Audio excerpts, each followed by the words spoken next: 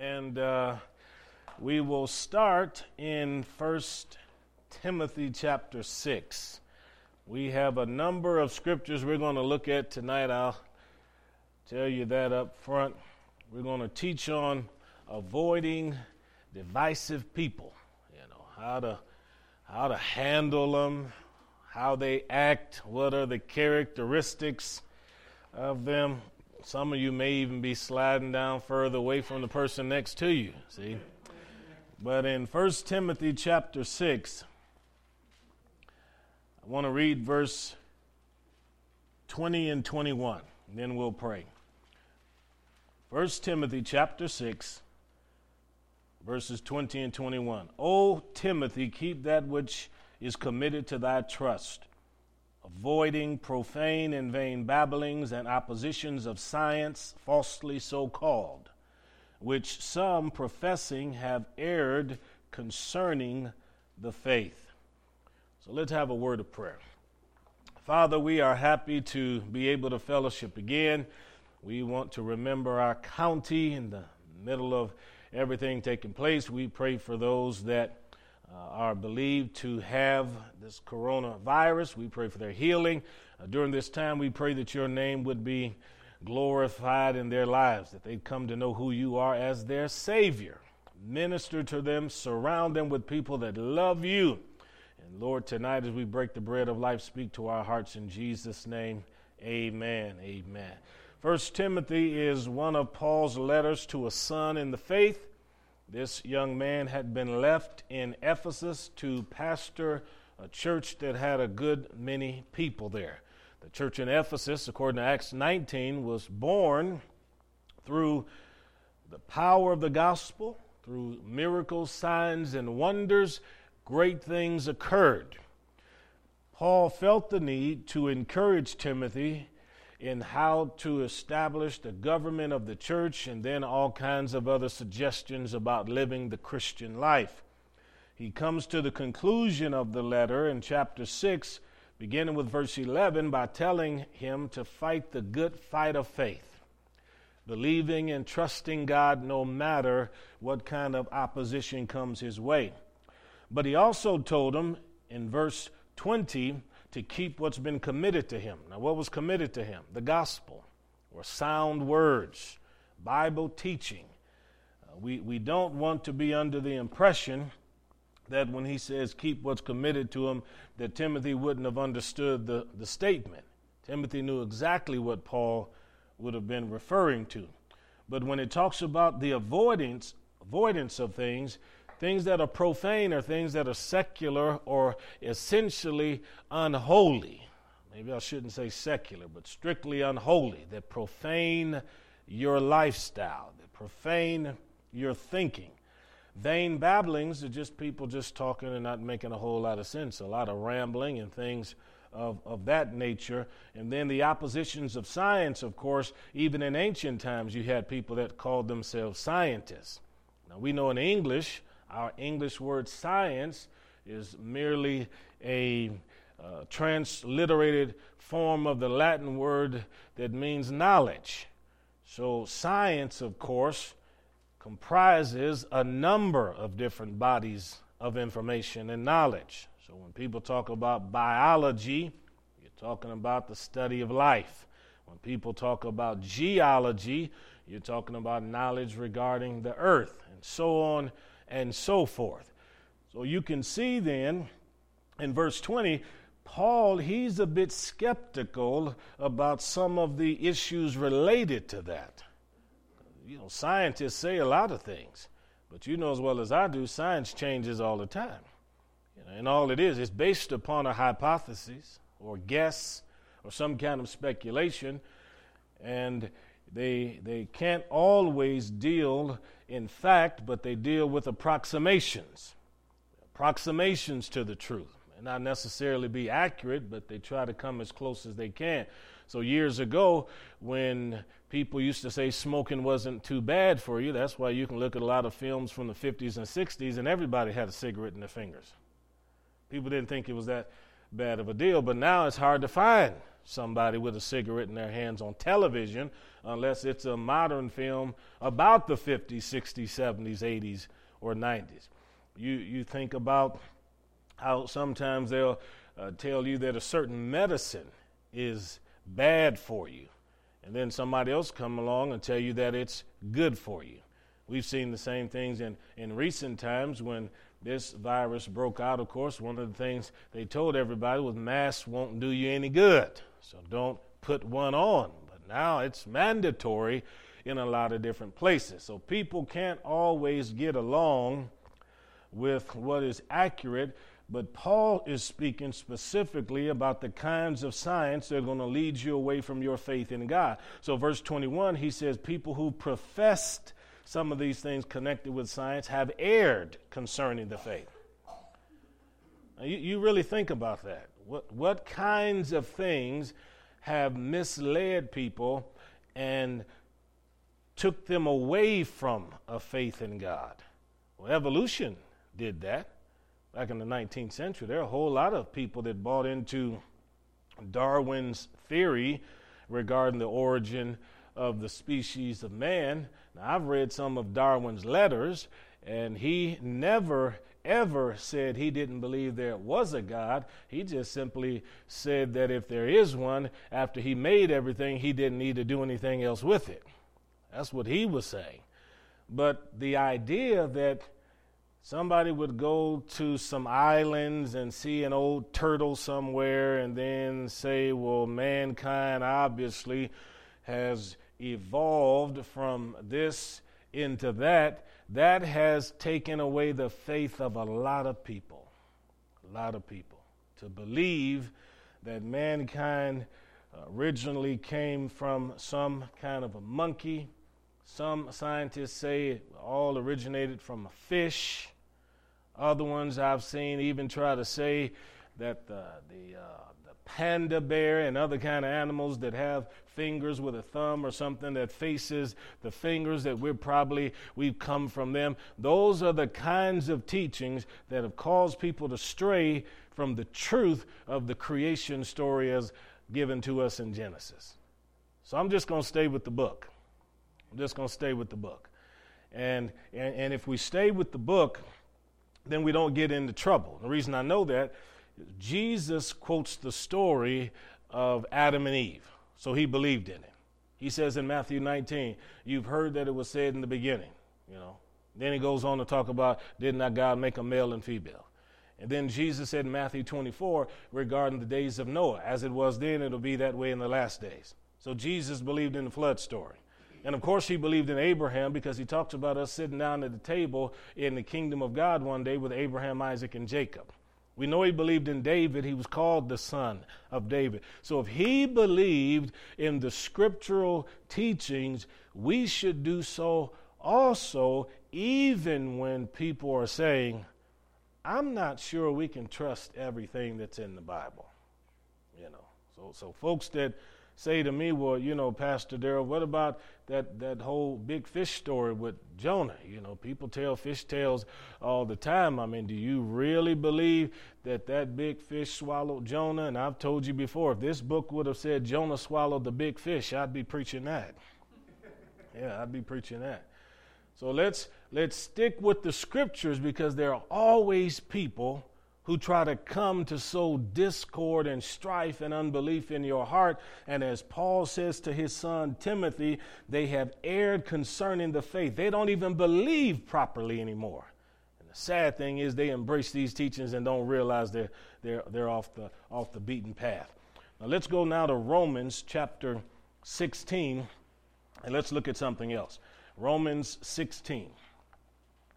And I'm going to begin reading with verse 17.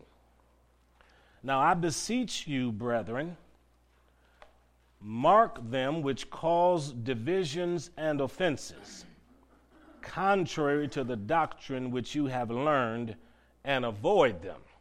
That's Romans chapter 16, verse 17. For they that are such serve not our Lord Jesus Christ, but their own belly, and by good words and fair speeches deceive the hearts of the simple. So notice in verse 17, he says, mark those kinds of people. The only way you can mark them, you've got to be aware of them. The only way you can be aware of them, you have to pay attention to the people that are around you. Now, Paul says it this way with the Thessalonians: know those who labor among you. So you get to know the people you worship with. Get to know the people that you spend time with in the kingdom of God. Get to know other people who call themselves Christians and are becoming connected with you. You need to know what kind of character they have. And if he says mark them, which cause divisions, that means divisions are apparent. He could see them then. You get a few people together and everybody's going to have some thoughts that are similar, but there'll be a few things that may be different, but you got to be careful about how you handle diversities of opinions. Because when people don't get along as they should, then this is when the strife breaks out, and this is when you have the church splits, and this is when families fall apart and things of that nature. So Paul says you pay attention to those who are the creators of division. Now, if you have three people worshiping together and they're reading the Bible, then questions are going to come up. Okay, well, what's the correct way to baptize? See, that'll come up. You know, do we baptize in the name of the Father, the Son, and the Holy Ghost, or do we just baptize in Jesus' name? Do we baptize them face down, or do we baptize them in the back first? Do we sprinkle? Do we pour? Do we dunk? And so you end up going through all of that. And there's been a whole lot of churches and relationships that have been split over that. When we're trying to describe salvation, did Jesus die on the cross for everyone? And since he died for everyone, does that mean everybody automatically goes to heaven? Or did Jesus die on the cross for everybody, but everybody has to place their faith in Jesus Christ? Or did Jesus die on the cross just for the church? And there's only a small select few that's been predestined to go to heaven, and everybody else is going to burn. So there's always division and disagreement regarding certain things, but in your own relationships and in your own fellowship, Paul says, mark them that are causing division. So you've got to know when someone genuinely has a heart to ask questions to learn, or somebody's just trying to create havoc. And there are people who will definitely try to get involved with a place or a people in order to create all kinds of offense. So Paul speaks of the doctrine which you have learned. The reason we have Bible studies and do them as we do is so that we can go through the scriptures and see what the word teaches. The reason we have Sunday services is so that the word of God can be announced and proclaimed, and people can know what the first century church believed. And to be quite honest with you, I'm more interested in what they believed in the book of Acts and in the epistles than I am in the modern church beliefs. I really am. Because if I just simply followed the established church beliefs, then, of course, then I'm going to have to start thinking about the Anglican Church, which claims to go all the way back to the apostles. Then I got to think about the Roman Catholic Church, that claims to go back to the apostles. Then I have to think about the Coptic Church, the Nestorian Church in Iraq and over in Iran. They claim to go back to those same apostles. And let's not forget the Greek Orthodox Church, who split from the Catholic Church because the Greek Orthodox Church said that the Roman Catholic Church went apostate, so that's why they had their split, and they claimed to go back to the apostles. And then when the Reformation broke out, quite naturally, the Catholics weren't happy because they said now, because of the teaching of the Reformers who say everybody should read the Bible on their own, every man or woman becomes their own pope. And they all believe they know the Bible. And so out of the Reformation, look how many different groups that developed. Baptists, Mennonites, and Presbyterians, and things of that nature. By the time we get to the 18th century, you've got John Wesley establishing the Methodist Church. Out of the Methodist movement in the 19th century came all kinds of holiness churches, fire-baptized churches. ended up with Wesleyan Methodist, African Methodist, Episcopal Church, and then when we get to the end of it, coming all the way into the beginning of the 20th century, then we have so many Pentecostal denominations. Now, I don't doubt that in all the different churches that I've preached, all of them will tell you what we believe is the Bible. Because if somebody asks me, I tell them the same thing. And when the old churches of Christ used to meet, they didn't even have a what we believe statement. If you asked them what they believe, they just handed you a Bible. And they said, this is what we believe. But here's the point, though. The more you dig into all of us, the more you dig into different movements, you see how far we really are from the first century church. These were just people just met in a home and loved God and worshiped the King. Then pretty soon everything developed where you had to have ornate buildings and all kinds of elaborate dress for preachers. Wouldn't you love to see me in a robe? Wouldn't you just love that? You just love that. I just came in here with a robe and some kind of cassock around my neck or something like that. You'd absolutely love that. No, you'd get up and walk out. I know that's what you do. But all of that, the trappings of all of that, is as beautiful and as attractive as those things are, they don't have any basis in the New Testament church. Now, you can find it in the Old Testament with the priests. But as a Christian now, we don't want to split hairs over something like that. Absolutely not. Sometimes when I go and have to be with people of other denominations, I do have one of them little things you put in your collar there that people wear. I've got one of them I put on every now and then. I think I've even worn one around here before and preached before on a Sunday. But I've never enjoyed the whole costume party thing as a minister. I think that if we just come to church and worship the King and put Jesus first, then that's the best thing we could ever do. That's the best thing we could ever do.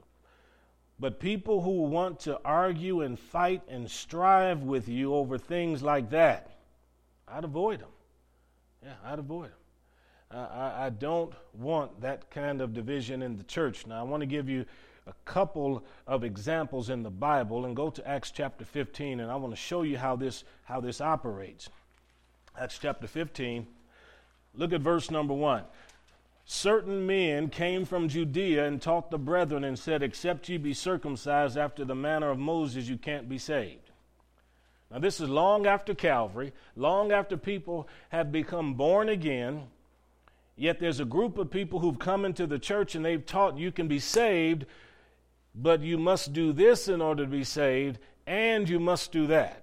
So you just can't trust in Jesus. That's not enough. You must do something in addition in order to be acceptable to God. And I want you to understand that's wrong. That's not true.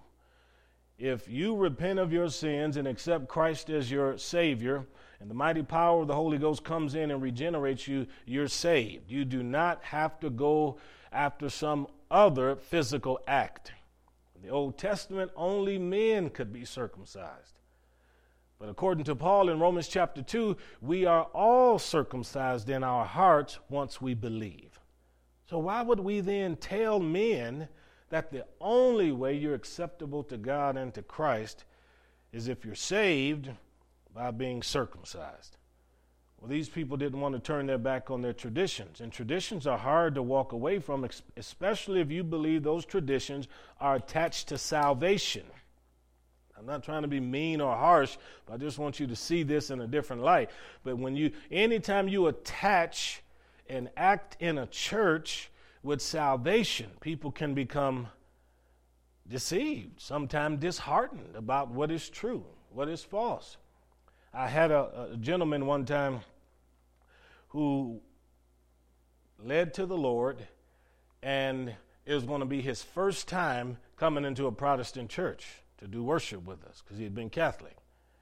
And I asked him what it was that finally pushed him over the edge that caused him to move away from Catholicism to even want to come out to us, because he called me to his house to speak with him. And he told me He said, all my life growing up, so I've been the first 65, 70 years of his life, all of my life growing up, I was told by the church that this was wrong and it was a sin. And said, then about 2 years ago, this is 15 years ago or so, he's telling me this. He said, then a couple of years ago, then the Pope comes out and says, this is now lawful. So he said, now either it was wrong then or it's wrong now. So one little statement like that shook his entire faith, entirely. And so we explained to him about the cross, the blood, Jesus' death on the cross, and a man came to find assurance when he realized I can rest comfortably in what he did for me and not what I'm doing. So I don't have to make sure I get to Mass or communion 2 or 3 times a week in the morning in order to maintain my salvation. I'm right with God, you know. And then another situation one time, I remember a young couple, and they had come to me and they said, Pastor, we had this situation and our kid was born. They were raised in the Lutheran church. And they said our baby was born, and and so the grandparents, our parents, were on us about getting the child baptized. I said, well, what was the big deal about getting the child sprinkled? They said, well, our grandmother was saying we don't want the baby to die without having been baptized, because if the baby dies without baptism, the baby will be lost. I said, really? So I said, what did you do? They said, well, just because we didn't want Grandma and them worried and everything like that, they said they went on and had the baby baptized. I said, well, did you believe in that? They said, no. I said, what do you believe? They told me cross, blood, salvation, and all that. I said, well, then you believe in Grandma more than you believe in God. Yeah. Because if you know that in your conscience you didn't need to do that, then why then would you do that? See, it's different if in your mind you don't have a problem with that. But if in your heart you know that the blood of Jesus and the cross is sufficient, why would you do it, you see? Well, if we look here, imagine if Pastor were to say, I want to meet with all the men after church, and you ladies, you can head home, but I want to talk to the guys privately a little bit, and then I pull them aside and I say, this whole salvation thing is pretty good, but I think all of us should go ahead and be circumcised, because not only is it healthy for us to do that, but I think God would be pleased. I think everybody in here would say there's no need to do that. There's no need to do that. And if we understand that, if someone comes to us, then remember, there is strife, there is discord, there is unbelief, there is confusion that can be sown in your heart, even if it's a person that you like. Some of these people who showed up in the church, I guarantee you they knew people in the church. Yeah. Years ago, I had a man visit this Bible study, and he and I got into it out there on that sidewalk out there, because he was in here with some little weird teaching, and somebody called me in the back and asked me if I'd come listen to it, and I'd listen to what he said, and we went out there, and he's trying to tell me that Eve, when it says Eve listened to the serpent and was deceived, that what that really meant in the Hebrew was that Eve actually copulated with the serpent, and that Cain was a product of that physical intercourse. And so you can imagine the shouting match out there on that sidewalk, as I was letting him know he did not need to come back here again, you see. But here's the point. People like that will try to come in to sow division and unbelief, and sometimes if people don't know better, it might even make sense. See? Just because it starts making sense, that doesn't necessarily mean it's biblical, And we have to know the book and stay with the book in order to keep from being deceived. Tiffany and I had a man one time who became a good friend of ours, but we had a good talk with him to make sure he didn't spread any of this weird stuff, but he had this belief concerning William Branham. I don't know if you've ever heard of him. William Branham was a very popular preacher back in the late 40s, 50s, and 60s, a tremendous ministry with the word of knowledge. I mean, he's one of these guys that in a crowd of 2,000, 3,000, 4,000 people, he could stand and point, and somebody have a cancer. He didn't even have to see it visible. He just knew it was there. He'd tell him if you reach for it, that cancer's gone. And you knew something was happening because people were crying out and screaming, and healings were taking place. He'd bring blind people up on the stage in front of everybody, and their eyes would be open. Deaf ears would be unstopped. Got it all on record and on every kind of video you can think of. But he picked up this little teaching where people were praising him so much, he began to believe he was the Elijah to come and started teaching that he was the forerunner of the Lord Jesus Christ. When he died, they did not even bury him immediately. They thought he was going to be raised from the dead on the third day. They kept his body lying in state for more than 6 weeks. And then afterwards, some of his keenest followers went through all of the old wire recordings they could find, and they took all of the notes from what he had said in them recordings. There were literally thousands of them, and they created a Branham Bible. Now, you can still find some of those folks over in Indiana to this day. See? Now think about that. Somebody can start off okay, and then because of too much praise and because of indoctrination with a bad teaching, accept that teaching and not only die believing something that's false, but leave behind people that continue to believe what is untrue. Yeah, it's the story of the history of the world, folks. Why do you think we have Mormons on planet Earth and Jehovah's Witnesses and Muslims and all of that kind of a thing? But let me give you another one. Let's go to Galatians chapter 2. Galatians chapter 2. We're talking about the avoidance of divisive people. Well, you have to understand what it is that attacks the peace of God in your life. You need to know what is right and what is wrong in order to be able to judge what is wrong and avoid it altogether. Galatians 2, notice verse 11. When Peter was come to Antioch, I withstood him to the face, because he was to be blamed. For before that certain came from James, he ate with the Gentiles, but when they were come, he withdrew and separated himself, fearing them that were of the circumcision. So let me give you some context. There was a great revival taking place in the Antioch church. This is the same church that sent out Paul and Barnabas. Good things were happening. The grace of God was upon these people. Barnabas had gone up there and saw that the hand of the Lord was working with these people. And Peter, he came up there on a visit one time, and he was sitting down with all of these non-ethnic Jews and these Gentile background believers, and he was having meals with them and having a good time.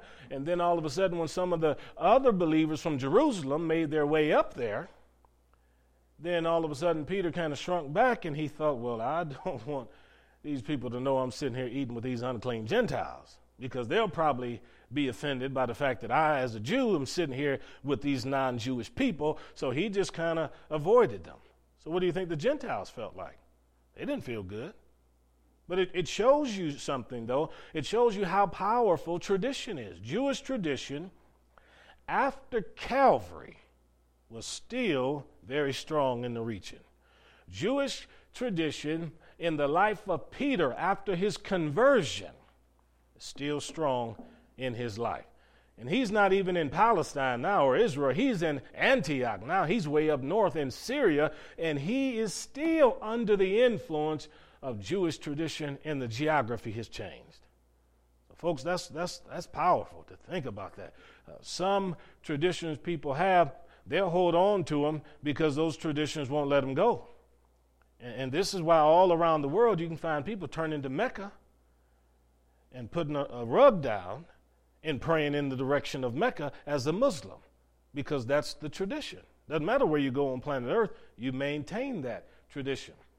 When Daniel was in Babylon and the people were looking to find fault with him, he went to pray, and you know what he did? He faced Jerusalem. He wanted to pray towards the holy city, is what he did. Now, there was nothing in the Old Testament law said when you pray, you got to pray towards Jerusalem, but he wanted to pray towards Jerusalem. So then Paul, he faces up to Peter's hypocrisy and says what you did was wrong. And Paul goes so far as to say he was to be blamed. So now you can see that even a Christian can inspire discord in a church. A Christian. And he was to be blamed. To say somebody is blameworthy is to assign guilt. And we don't like guilt today. We have a culture that doesn't like guilt. In fact, we have a don't blame the victim culture today because we don't want anybody to ever feel bad. And if you talk to some psychologists, probably not the one on the front row here, but if you talk to some psychologists, then you're probably not going to hear a whole lot about sin and guilt when you're having to sit down with them on a chair, because everything has moved totally away from that, especially if it doesn't have a connection with the Lord Jesus Christ. The Bible shows us that man was born in sin and shaped in iniquity. Man is not as depraved as he could be, but man certainly is depraved. And nobody knows the depth of sin in your heart and my heart like God does. And all it takes is the right temptation to bring it out. David never knew he was an adulterer until he found the right woman that could bring it out of him. It was always there. He just needed a Bathsheba in order for it to come into manifestation, and he refused to restrain himself. So it came out. Now, who else would be to blame other than David? And when God sent the prophet Nathan to David, the prophet Nathan told David, you are the man to blame. But today, we have a culture where nobody is guilty of anything. If you fall in love with the wrong person, it doesn't matter. You shouldn't feel bad about it. We don't want you to feel guilty about it.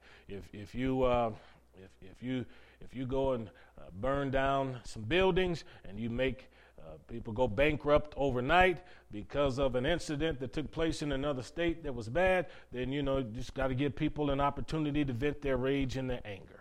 You don't want people to feel bad.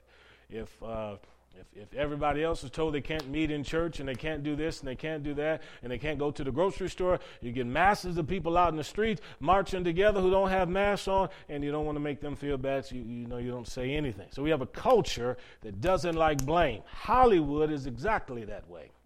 The entire culture, three-way relationships, open marriages, drug use. You use marijuana, used to be bad. Now it's commendable. Pretty good if you use it. Other drugs, heroin, cocaine, give it time. They'll find a medical use for it, and then they'll say it's okay to use it. The whole point I'm getting at is that we have a culture today that doesn't like to assign blame. And if we don't assign any kind of blame, we don't acknowledge anything is wrong. If we don't acknowledge anything's wrong, we're not saying that there's a sin, so we can't deal with the avoidance of strife and discord because nobody's ever wrong. Every teaching is right. What you believe may be right for you, may not be right for me, but that doesn't necessarily make it wrong. And this is the culture that we live in right now, and it's in the church. And if somebody doesn't open up their mouth and deal with it face to face and say hypocrisy is still a sin, then we'll have more of this. So here's what happened. Verse 13, the Jews dissembled likewise with him, insomuch that Barnabas was carried away with the dissimulation or the hypocrisy. Barnabas was Paul's mentor. Barnabas was the one that believed in Paul when nobody else believed in him. He's the one that went and got Paul and brought Paul to the apostles and gave him access. And when Paul went back to Tarsus, his hometown, Barnabas is the one that went and got him and said, look, God is moving in Antioch. I think if we go as a team, great things will happen. And he brought Paul there, introduced him to all of these people. But now you can see that even your mentor sometimes can go in the wrong direction. No one is outside of the bounds of deception. And Jesus said, if it's possible in the last days, even the elect will be deceived. That's why I need you to pray for me. Pray for Tiff. Pray for us who teach the word. Anybody can be deceived, And what makes it so bad is the whole time you're moving in the deception, you actually think you're moving in truth. Yeah, you think you're in the truth. So verse 14, but when I saw that they didn't walk uprightly according to the truth of the gospel, I said to Peter in front of all of them, if you, being a Jew, live after the manner of the Gentiles, but not as a Jew, why are you compelling the Gentiles to live as do the Jews? He's saying, why don't you live the message you preach? That's what he's saying. Why are you asking them to do something that's contrary to everything we teach? If the gospel says that we can have fellowship with everyone who comes to know Jesus from whatever country or state, why are you acting funny about that? Yeah. So for us, it's not a problem for us. We love each other. We don't have difficulties, but do you realize that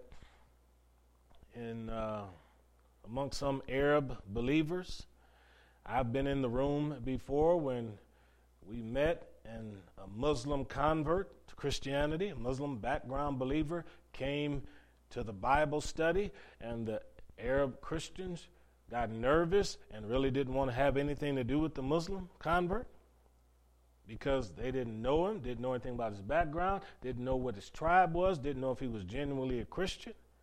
So if you're a new convert coming in and the church people treat you like that, then you're thinking, then why in the world do I even need to be a Christian?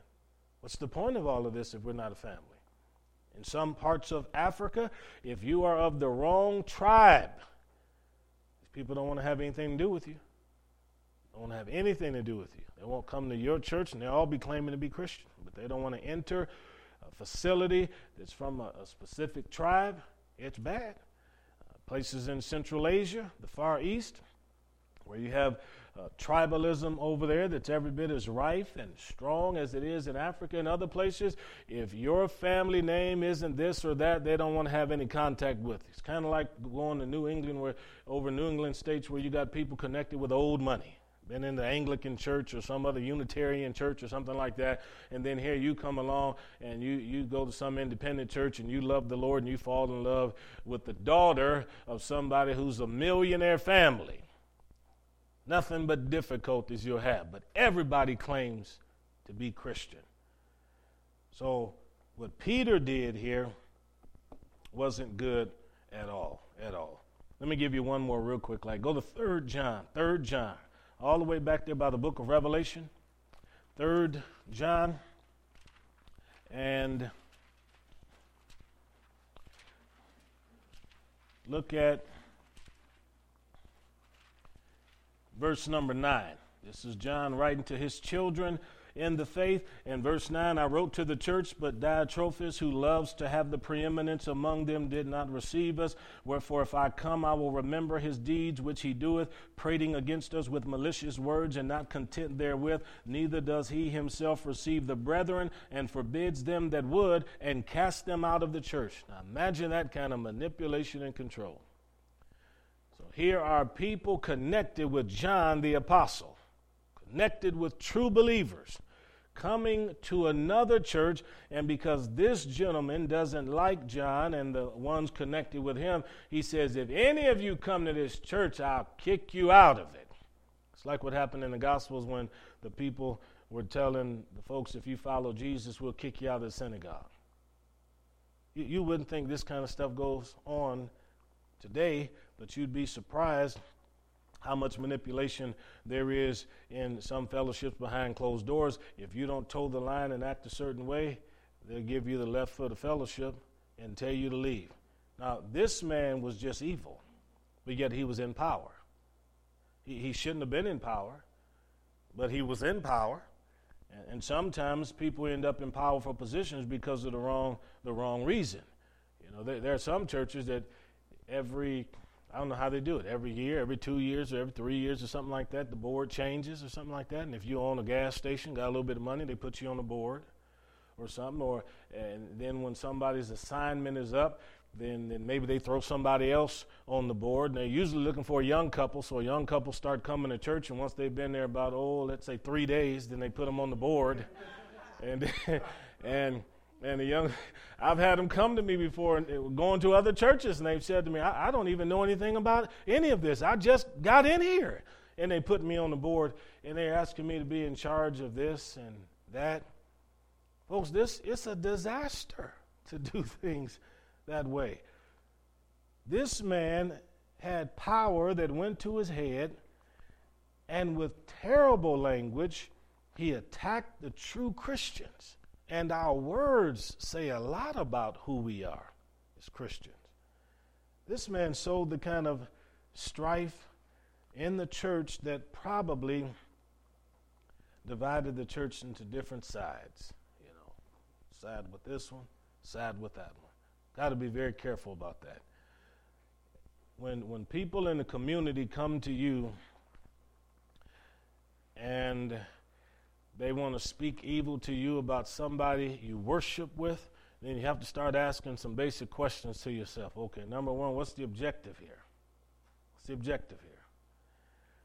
Because if the person is actually guilty and it's something I need to know, then I'm probably going to have to listen. But is this person just trying to slander this person? Is this person jealous of this person? You got to figure all that out inside of 30 seconds when you're talking and you're listening to people. Because through the years, I've had people come up to me and say things like this. So and so go to your fellowship, and I say, yeah, they go to the fellowship, and then they'll launch into this and that, and saying stuff that just really isn't nice, and just right in the middle of the conversation, I just turn and walk away. Since me standing there, you say, how can you do that? That's disrespectful. Well, I mean, what's worse, a long tongue or a big ear? See, so I just turn and walk away, and every now and then, if I stand there long enough, I remember, then I'll say something like this. I say, I am so sorry, please forgive me. And they say, oh, what's wrong? What did you do, Pastor? I said, what did I ever do? Have I robbed you? Did I steal something from me? What kind of offense did I ever create in your life that would cause you to believe that I would stand here and let you speak evil of one of my church people? What have I done cause you to believe that I stand here and listen to that? You say whatever you want, but I'm telling you, I love Isla no matter what you say. Amen. But these are just a few things to think about as we think about people who try to sow division and strife. Where does your faith really lie when you think about your salvation, when you think about your relationship with God? Is it solely in the cross of Christ? Or are you still kind of relying on something that happened to you as a kid or something you may need to do right now? If you know that blood avails for you today, then you can sleep good every night you put that head on the pillow. I have no doubt when I go to sleep tonight, if I drew my last breath, I'm waking up in heaven. I know that because that's what the Scripture teaches. But if I was under the impression that the only way I'm going to get there is I've got to bake a few cakes and do some nice deeds for people, I'd never sleep again because I'd try to do something nice every 30 seconds. Yeah. But our salvation isn't tied up in that. It's tied up in what Christ did. Amen? Amen. Let's have a word of prayer. Father, we're grateful. We are so happy that your word is truth. And Lord, if we said anything tonight that offended anybody, that certainly was not our desire, but we're certainly looking for clarity, and pray for all of us that we continue to grow in grace and in knowledge and walk in truth. We're homeward bound, Lord, and we expect one day to see you. We're so grateful. In Jesus' mighty name, amen, amen, amen.